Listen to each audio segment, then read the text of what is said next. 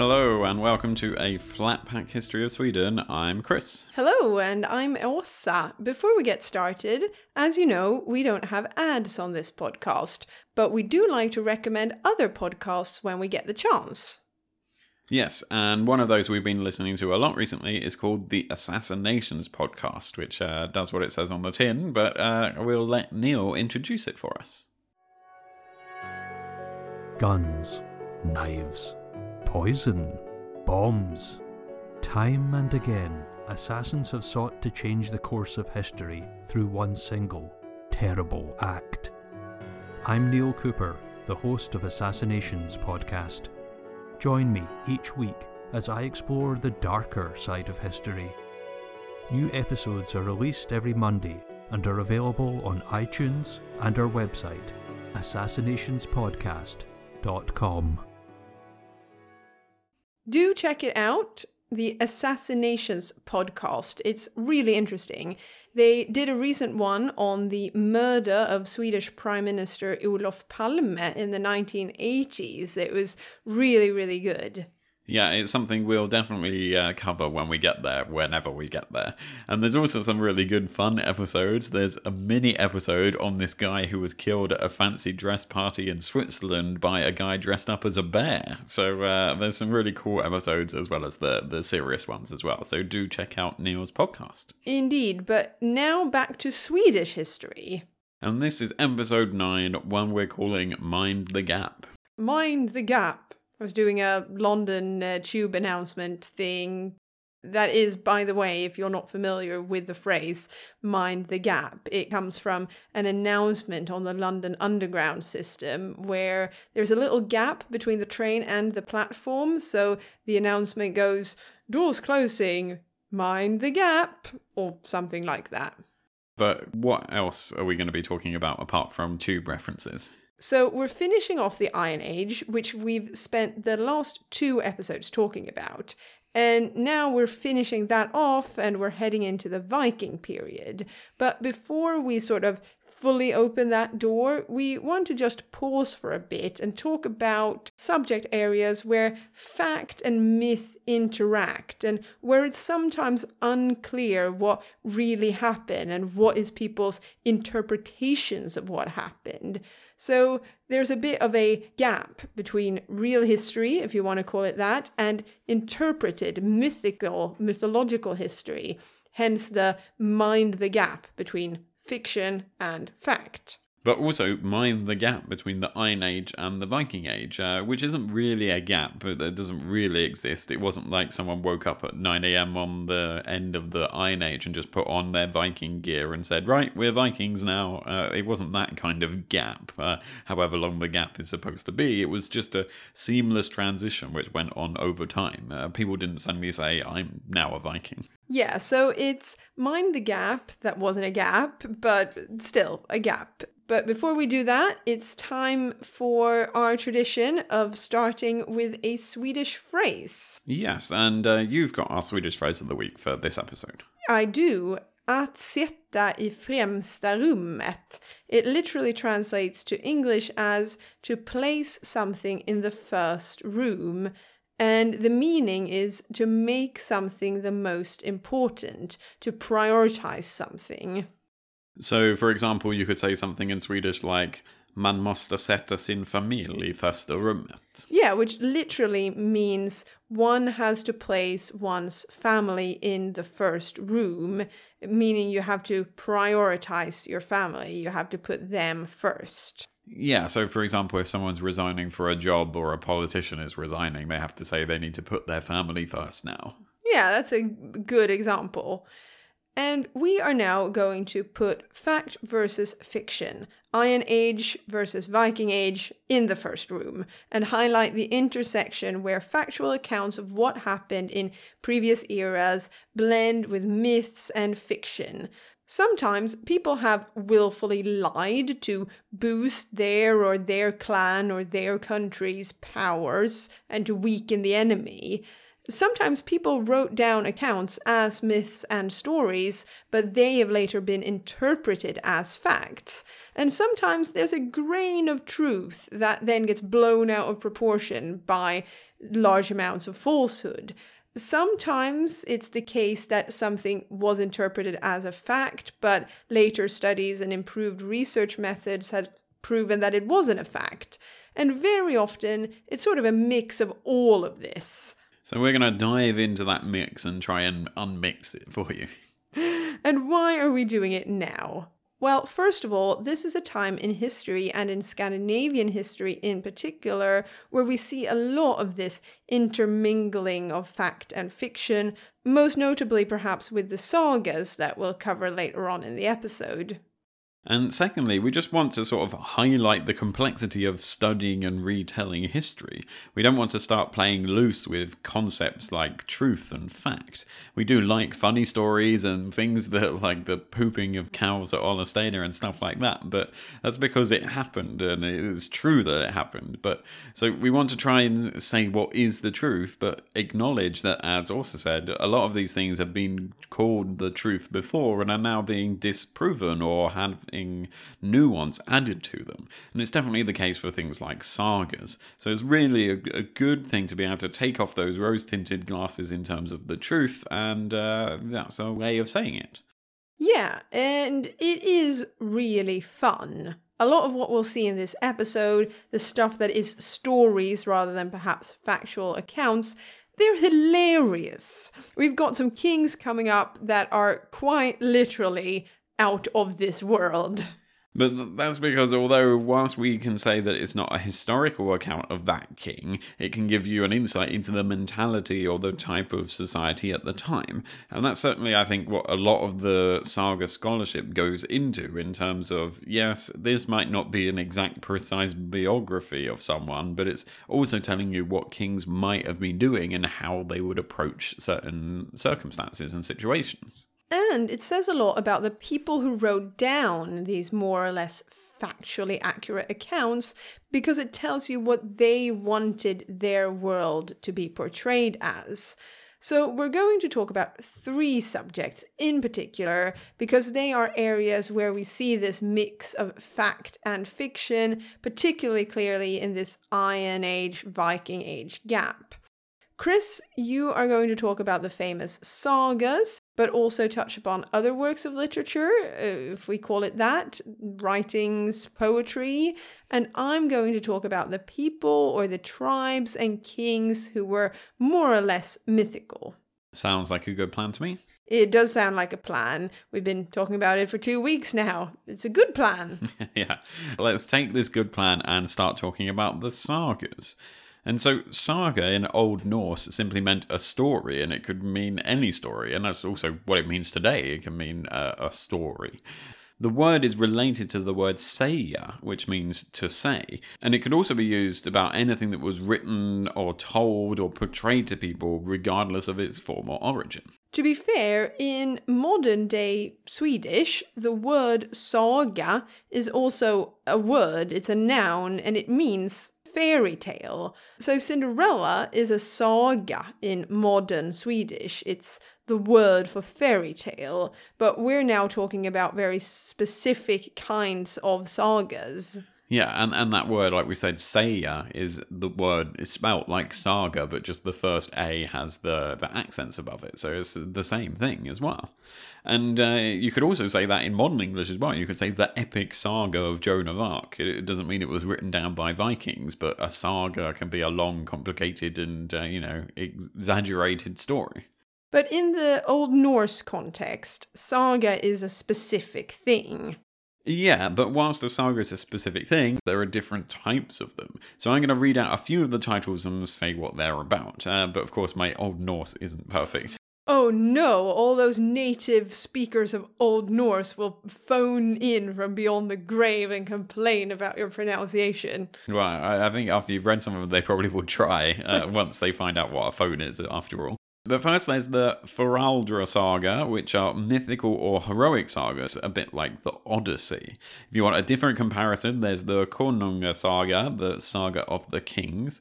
And whilst the sagas are generally seen as a bit of an Icelandic thing, the Konunga saga are actually more about the kings of Norway, because they got up to more fun things, I think. And then there's the Icelandic saga, which are family sagas or sagas of the Icelanders. This is about Icelandic famous families, and these are dated from about 852 to 1050 CE. Now, I like to, in my mind, imagine the Icelandic saga as EastEnders or Coronation Street of the day that, like, tell tales of important families that interact with each other. And I guess that actually makes sense because EastEnders and Coronation Street British soap operas, there's actually, a wedding or a murder or insults in basically every episode, so that might actually be appropriate to the sagas. And then there's actually a couple of others. There's the one which I like the name of, the Samtida saga, which literally means the same time saga. So these are about contemporary events that the writers would have witnessed during 12th and 13th century Iceland. So basically like a newspaper. All right, so we sort of got the Konunga saga and the Icelandic saga. When they were written, they talked about history, whereas the Samtida saga, when they were written, they were contemporary. They were of the time when they were written. So what else is there? They have their own categories, but we don't have to list them all specifically because we're probably going to do an episode on them later on, or there's the podcast saga thing, which we'll mention later on. But there are also sagas on bishops specifically, chivalric romances, which are a bit more of a European style of history, and then they also translated classic Latin and Roman works into a more of an Icelandic theme. So that's a bit more like Shakespeare, I guess, doing Richard III or something like that. Okay, so they did sort of retellings of other work. Yeah, and one thing to note about the sagas is that they were really plentiful in Iceland because of this curious mix of society that was happening in Iceland at the time, because there were two main groups of people in Iceland at the time, if you forget about the peasants, and that was the chieftain families and the church. But in Iceland, the chieftain families either ran or sort of were the church, so they could monopolise all the writing and get them to write about whatever they wanted them to write about. And the chieftain families, whilst they were in control of and part of the church system, they did actually want to write about their pagan past and the general history of Iceland, whereas other sort of monks in 12th century France or wherever weren't interested at all in writing about their pagan history and the Goths and Roman Gaul and all that kind of thing. So there's a big difference in that sense. So in Iceland, we have a bit of an exception to the rule where we get non-religious themed literature from religious sources. Yeah, the non-religious themes written by religious people. So I found that quite interesting. Yeah, definitely. And that's because, as we briefly said, the chieftains took an interest in their own history. History in the sense of preserving traditions and poetry and epic tales that weren't necessarily history in the sense of, on the 7th of March, 807, Snorri killed Olaf, or that kind of thing. And there are definitely massive differences between the genres themselves. The Fornundra saga are historical legends and mythical heroes that are talked about, and they're sort of like Marvel comic books and had that kind of way of looking at history, if that was a thing. And they were supposed to have lived in the ancient era before the Vikings existed, whereas the Konunga saga and the Icelandic saga are seen as more realistic in quote marks because they had more exhaustive narrative sections and actually spoke about events themselves in a much more plausible way. The differences between these genres has led to some previous scholars to think that they definitely could be counted as history, and the other ones as entertainment or fiction. But this is quite controversial, as they're all supposed to be entertaining at least in some way, and certainly all of them are supposed to have at least a little bit of loyalty to what happened in the past. So they're all on one end of this truth-fiction scale. At some point, they're somewhere on that scale. They're all in this gap, the gap between fact and fiction. Yeah, and there's enough fiction in all of the sagas to make them unreliable as precise historical sources. But that doesn't mean they should be read like a novel where everything's made up, because they claim to represent at least some sort of truth to the Icelanders at the time. So it's a really interesting mix. And another sort of historical way of looking at the study of sagas is that previous scholars thought that some would have been passed down as oral texts from generation to generation before finally being written down, well, once they learned what writing was all about. And some people think that they're never really oral, but they were written down to begin with, maybe relying on small bits of oral history, but were mainly begun as written texts. And like with most things, modern-day scholars agree that neither are particularly accurate, as they all vary. And they would have been oral history to some extent, but there would have been people judging it on a real historical events too. So yeah, there's just such a huge mix, really. And to further complicate things, a few of the Icelandic texts contain information that is about the public performance of sagas, and sagas as an event, as an entertainment event. And so we can see that the sagas were definitely supposed to be performed, or at least some of them, in a big public gathering, a bit like a play. But it would take place over days, and I know that this is also an example of how sagas can give you an insight into the general times and the history that we're talking about. There's a great piece that Lars Lernerud has highlighted in an article that he's written about the sagas, and there's a bit that we're going to read out here. What we're going to read out and sort of perform is a piece where a young Icelander has made his way to the court of Harald Hardrada in Norway in around 1050. Not in the morning, but 1050 the year. Maybe it was both. Maybe it was 1050 the year, but it was also 1050 in the morning. Exactly. And so when this Icelander arrives at Harald's court, the king asks him, "Hey, do you want to serve me? What kind of talent do you have? Are you an accountant? Are you a good warrior? How can you help me?" So this guy is thrown straight into a job interview with Harald Hardrada. I guess, and the guy actually says, "Well, I'm not an accountant, I actually know the sagas really well." And Harald says, "Oh, okay, that's cool, and work with me, and I want you to work for me and tell these sagas." And so the Icelander spends his whole life with Harald Hardrada, and every evening telling a saga and performing a saga to the king and entertaining them. So he was like Harald Hardrada's live TV set. Yeah, kind of, or, a court jester, but just doing sagas instead. He's doing this for a long time, and then Christmas comes around. He's only got one saga left, and that's actually a saga about Harald Hardrada when he was in the Viking bodyguards, the Varangian Guard, serving the Eastern Roman emperors. And that's definitely something we're going to talk about later on in the podcast series, not in this episode.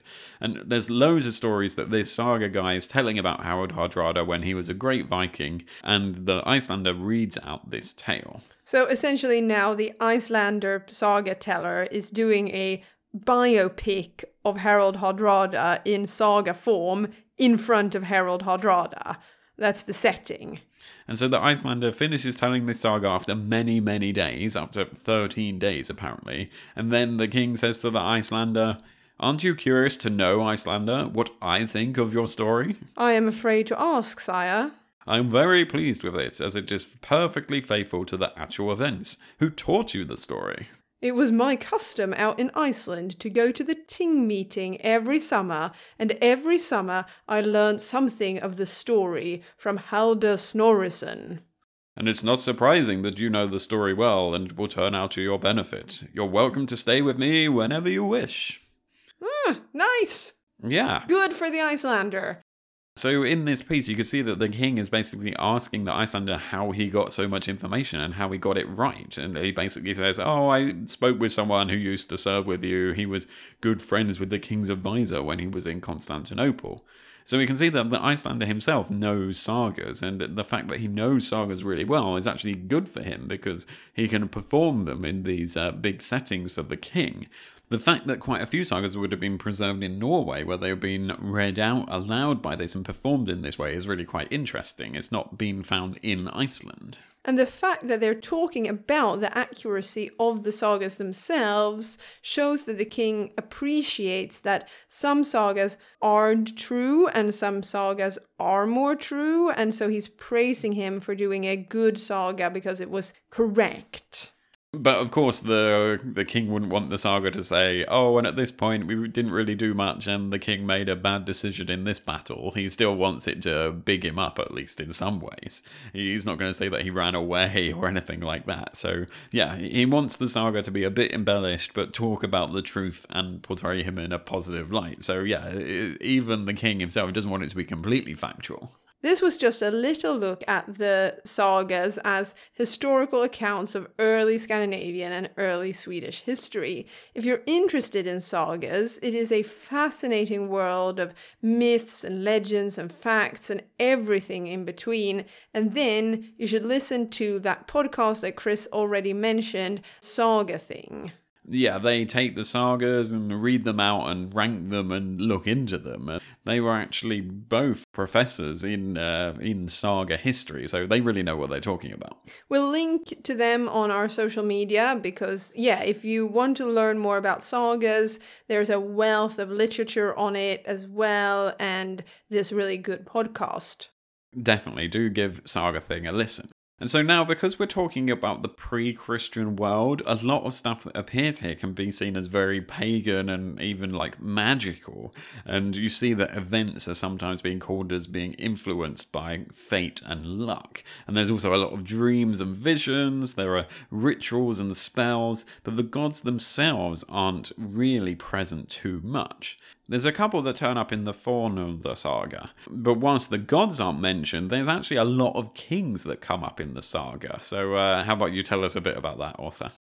Yes, because this is really a period when we start to get the first kings, but it's really up to how you want to interpret this. And the term king seems to get mixed up with deity or, a godlike figure. So someone who wrote a lot of sagas, someone who's often mentioned in saga writing, is a man by the name of Snorri Sturlason.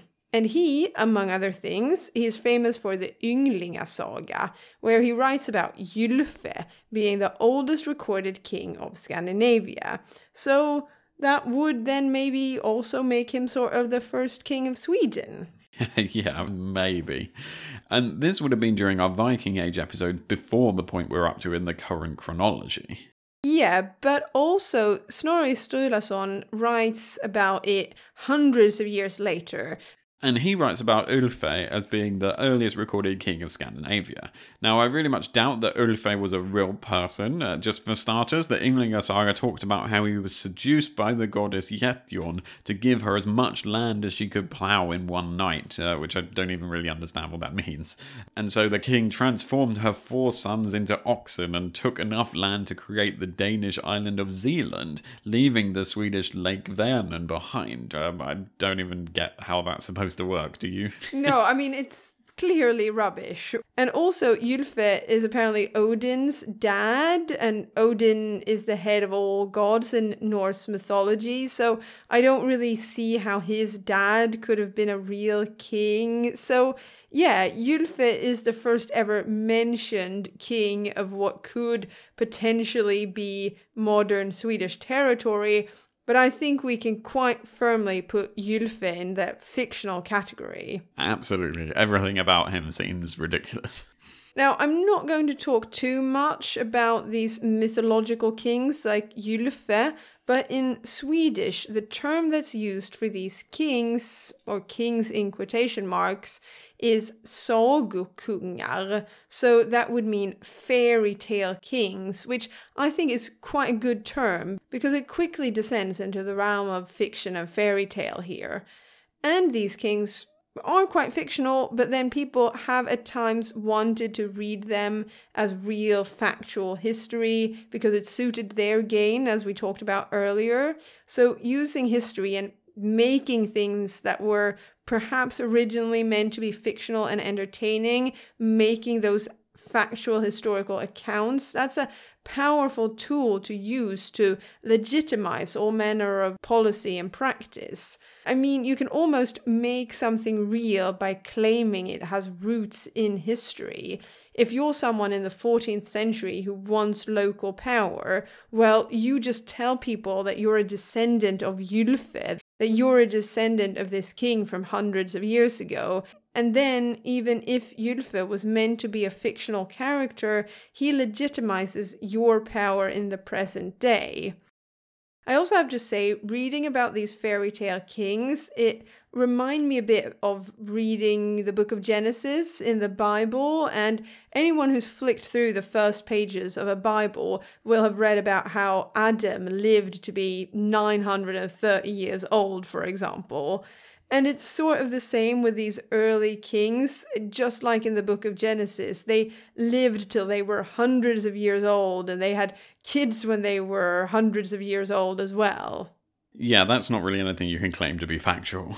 No. So just for fun, I thought let's throw a dart at some of these fairy tale kings. Well, not actually at them, maybe at a list of them. And see what stories we get. And then we can sort of judge how accurate we think they are.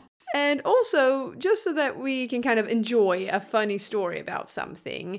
So, picked at random from this long list of ancient Norse, more or less mythical kings, there's Harald Hildetand, or Wartooth, as he's called in English. Nice. What does Hilda mean war then? Yeah, and Hildebard is a weapon. So I think Hilde is an Old Norse word that has something to do with war and fighting. So he was warring and he had one tooth, or yeah. war tooth, or one particularly pointy tooth that was good in war for biting people or something. It's a bit weird. Even just his name is a bit weird. Yeah, or maybe he has a lucky tooth that he takes to war. I don't know. But when I read it, though, there's a lot of debate about people, when they're our age, when they get married, whose last name should they have, and so on. And so I thought when I read this, if you and I get married, we should take that last name, Hildetand Wartooth. Orsa Wartooth. Yeah, that would boost my career, I bet, if I introduced myself as Orsa Wartooth. So what did this fake king, or maybe not fake king, get up to when he was busy biting people with his pointy war tooth? He's mentioned in a half-finished Icelandic tale called Sagabört that says that he was king of lots of people, but among others the Svitjod, who are believed to be early Swedes. So I like this guy, partly because of his last name, but also because he was apparently married to a woman called Åsa. So there was a woman called Orsa Wartooth. Yeah, maybe that means that I can't claim the name then. Yeah, someone's already had it. Yeah, she owns it. So Mr. Wartooth, or King Wartooth, died at the age of 150 in the legendary Battle of Bråvalla between Swedes and Danes in the 700s. Okay, so this is not a real battle. No, it's a legendary battle in the sense that it is a legend. Yeah, it's not like a legendary battle. It's like, oh man, you get home. Hey son, what did you do today? Oh, I was at this legendary battle. No, it's literally a legend battle. Well, judging by his name, I don't know if he bit his enemies to death with his war tooth, but then he went home to his lovely, lovely wife, Åsa. Okay, and so that's kind of all we know about him, really? More or less. Should we throw another dart at the list of these mythical kings? Yeah, I mean, I can see the next one on the script and it's pretty funny, so...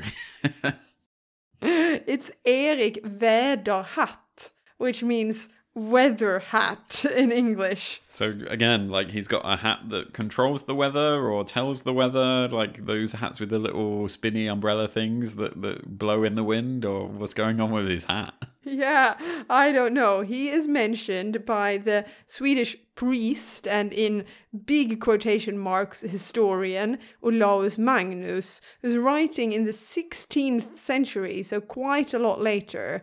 But he's also mentioned by Danish historian Saxo Grammaticus in the late 12th century. Who just sounds himself like a time-traveling Roman and teaching people grammar. Yeah, he does actually. I think Saxo Grammaticus is the root cause of a lot of these fictional accounts of kings in Scandinavia being interpreted as real, because that's what he does in his books.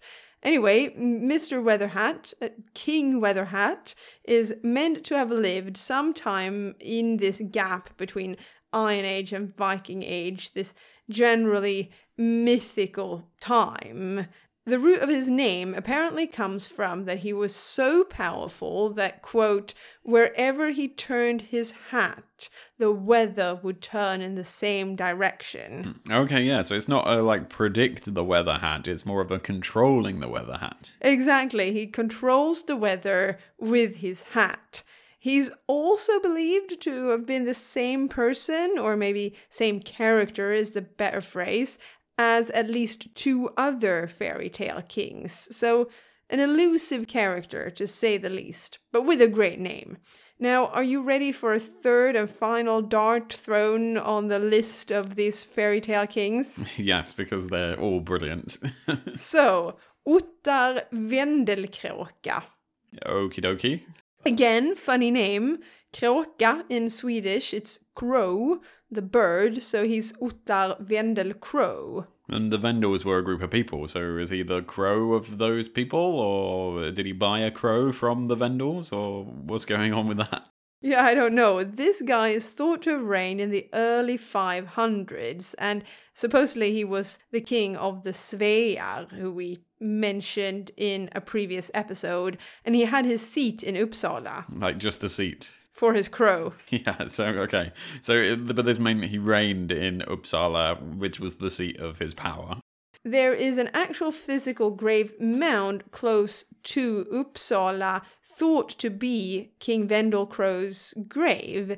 And now it can't be archaeologically proven that it's his grave, if he existed, but we know for sure that a Roman coin dated from before the year 477 was found there. So it's the grave of someone in this period. Now, if that was Vendelkrow or no crow, there is this grave mound that has traditionally had his name attached to it. We also know of Ottar and his funny surname because he gets a mention in both Beowulf, which is an English sort of saga, and in the previously mentioned Ynglinga saga, where King Gylfe, the other fictional guy, also got a mention. Okay, so these were definitely exciting and definitely fake kings, but we've also been doing a lot of looking into the sort of real people we might be talking about once we get into the Viking Age. So it's probably time to take a little bit of a step back to the reality and leave the crows and the tooth and the weather hat behind us and start looking into real people and kings. Yes, although I must say I like Weatherhat and Wartooth, but a man by the name of Olof Konung is next on our list. And now we're moved into reality. He's the one that at least I was taught in school was the first real king of Sweden, and he reigned from approximately 995 to 1022.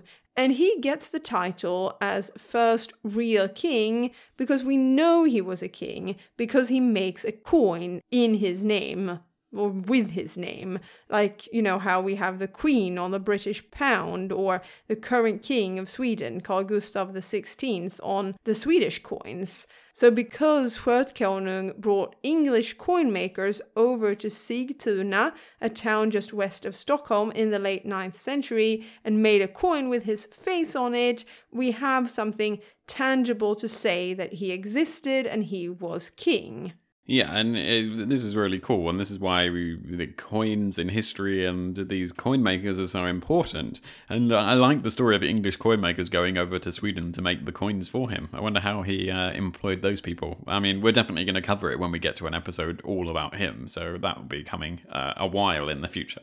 Definitely. We'll definitely come back to Konung, because not only is he the first king with a coin, he's also the first Swedish king, but the last Scandinavian king to convert to Christianity. So yeah, I was taught that Konung was the first proper king of Sweden. But then I looked at the official website of the Swedish royal family, and they actually start their sovereign list with one before Konung. Yeah, and that was Olaf Konung's dad, a man with one of those names that would really feel right in the sagas, a man called Eric the Victorious, which is, yeah, a really cool name. Yeah, he's called Erik Segersäll in Swedish, but it's translated as victorious in English. And he reigned from approximately 970 up until, approximately when his son, Konung, takes over in 995. And Konung's mum was a woman known as Sigrid the Haughty, who was queen consort of Sweden, Denmark and England at various different points over in her life. And she's important because she's actually mentioned in a lot of the sagas. So this is a great example of how the sagas are mixing in with the coins and the real history. Yeah, we're right in the middle of that gap we talked about. Yeah, we're minding the gap between fiction and fact, but we're also starting to get into the Viking Age by this time. So, yeah, this sort of gap between history and myth doesn't last just for the Vikings, it goes on for a little while after too. Yeah, and I thought it was interesting to note that the official list of sovereigns published by the Swedish royal family, they put an approximately for the reigns of the first 22 kings. So it's not until we get to the reign of Knut den Longe, or Canute the Tall, it would be in English, in 1229 that we start to get definite dates and years for the reigns of kings. Yeah, which is amazing, really, because this is a long time after the history of England, where we have definite dates for the kings for hundreds of years before that. Yeah, but in Sweden there are hundreds of years of royal history, 22 reigning monarchs in total, where we don't have an exact date. We have to approximate their reign. And that really tells us something about the history then and how difficult it is to be exact. So even as late as the 13th century, we're still going to be saying, maybe this year, maybe that month. We'll just have to tackle it as we go. Yeah, but now we've talked about these amazing, more or less real kings. Should we move on to people? They weren't all kings. So we already talked about the Svear and the Jötar in the last episode, and that was seen as real historical facts until recently. It's relatively recently that we started to question whether the Svear and the Jötar were actually defined groups. Would they have been aware of that and identified themselves as such? And I just like to build on what we talked about with a few more peoples that get mentioned, usually along with the Svear and Jötar, from this period. And that's a people called Gutar, or Guts in English. This is a people with a very clearly defined area of origin because it's the island of Gotland in the Baltic Sea off the east coast of modern-day Sweden. So they're easier to pin down the exact location of. The prime text that talks about Gutar is another saga called Guta Saga. It's all from the 13th century, and the actual physical copy of it is kept in the National Library in Stockholm. Yeah, we'll have to go see it. We do. They used to often be mentioned when talking about Gotland pre-Christianity and before Gotland became part of an established Swedish nation-state. In fact, some historians have even claimed that there's a link between the Gutar and the famous Germanic tribe Goths. But then again, historians have also claimed that there was a link between Jötar and the Goths. Probably because they all have very similar names, which is really annoying. Yeah, so it all gets a bit murky here. And the story of the Gutar definitely straddles that area between fact and myth. For example, they have their own creation myth around the Gutar, like an Adam and Eve type tale. And just to mention it briefly, it's about a man called Kjellvar who supposedly breaks the spell that's kept Gotland underwater and brings the island to life. Regardless of the Gutar or who they were and if they were a people and what have you, Gotland was historically an isolated region because it's an island and consequently had its own unique history and developed its own unique identity and concept of its own history. Yeah, which they definitely still have today. Yeah, so it's not strange that these ideas of the history of a people come about, But then just to make things a whole lot more confusing, there's another people whose name also begins with G, the Geats. Yeah, and you can play as them on Attila Total War, for example, if you wanted to do that. Yeah, I find it very confusing because we now have the Jötar, the Gutar, and the Geats. And they are all somehow related to the gods, and they all have a G as their first letter. Yeah, it's too much of similar sounding words. Anyway, the reason we're talking about the Geats is because they're mentioned in Beowulf and also in a poem called Windsith. From those sources, it's very unclear who these people were. Some have placed them on Gotland, so making them the same as the Gutar. Some have placed them in sort of south-central Sweden, the area that's usually attributed to the Jötar. So maybe they were the same, maybe they're different peoples. Who knows? It's not like Beowulf is famous for its many references and footnotes and historical accuracy. No, that's also in the same level as sagas in that side of things. We also get people who are referred to as Norse and Danes around this time, and these people are clearly more linked to modern-day Norway and Denmark. You can see that. Norse, Norway, Danes, Denmark. You can still see the connection there.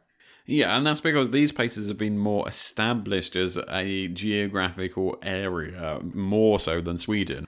Yeah, we're the last ones in Scandinavia to be defined both as a people and a territory in comparison to Norway and Denmark.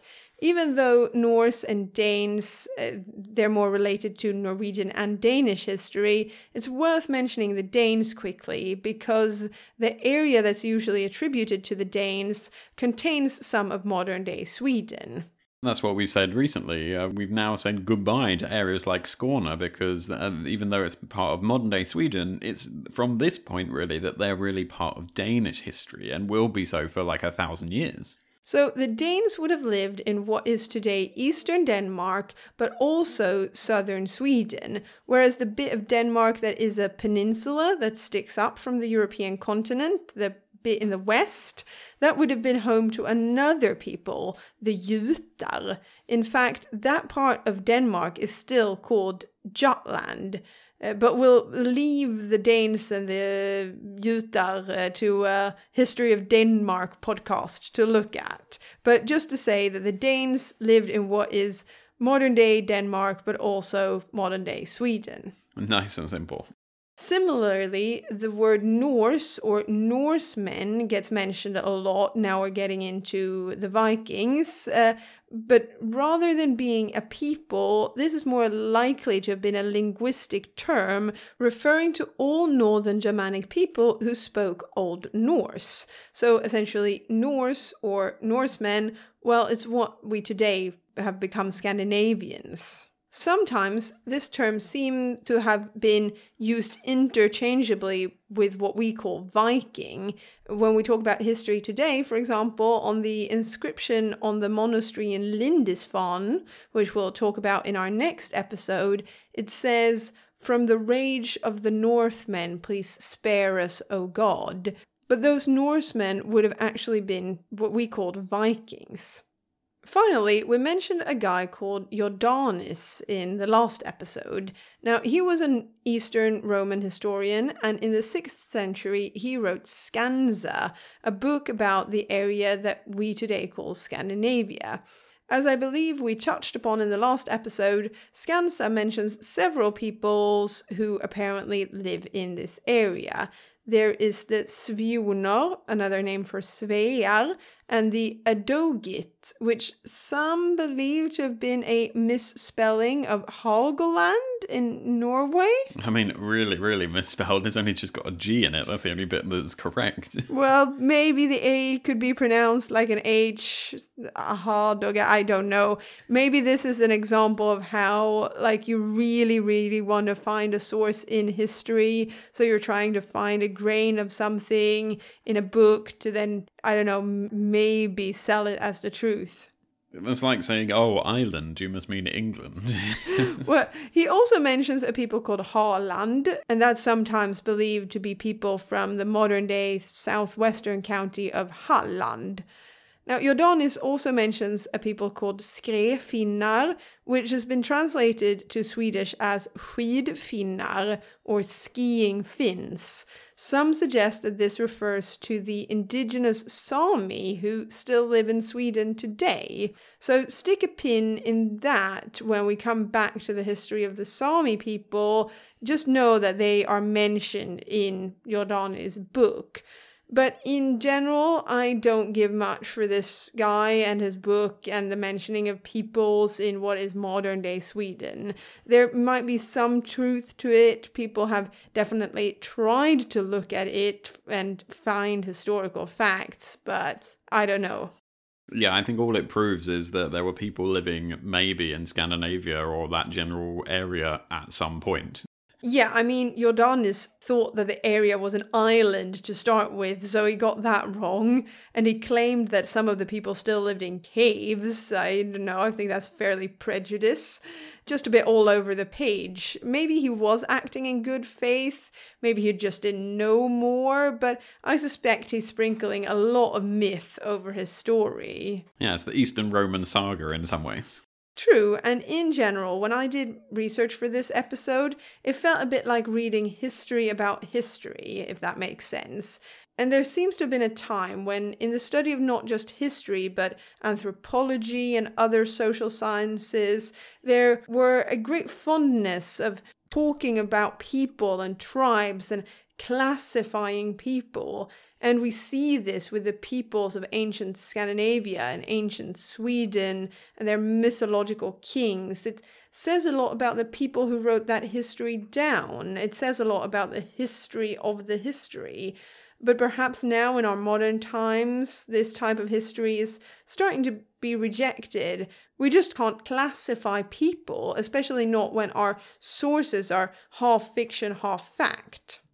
But that's not to say that these things like the sagas or Beowulf or Eastern Roman historians writing about Scandinavia, what have you, that they don't have their place in history, but we should read them for what they are. Semi-fictional accounts, partly fictional accounts, and in some cases, as with the saga, they were written a long time after the events would have happened. So there's lots of stuff to take into account when you're reading these things. But for us, it's probably time to say thank you for minding the gap and ending it for this week. Yeah, and I think it's really key to just mind the gap. We don't need to throw these sources out of the window, but we need to look at them for what they are.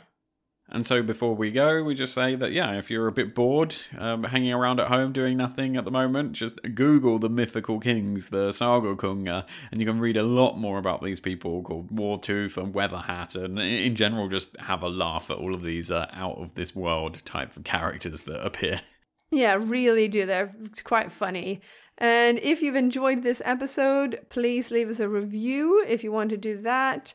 And as always, let your friends and family and loved ones and work colleagues and bin men know about us. Yep, even your enemies too, if you're unlucky or lucky enough to have enemies. Yeah, postmen, dogs, canaries, let everybody know.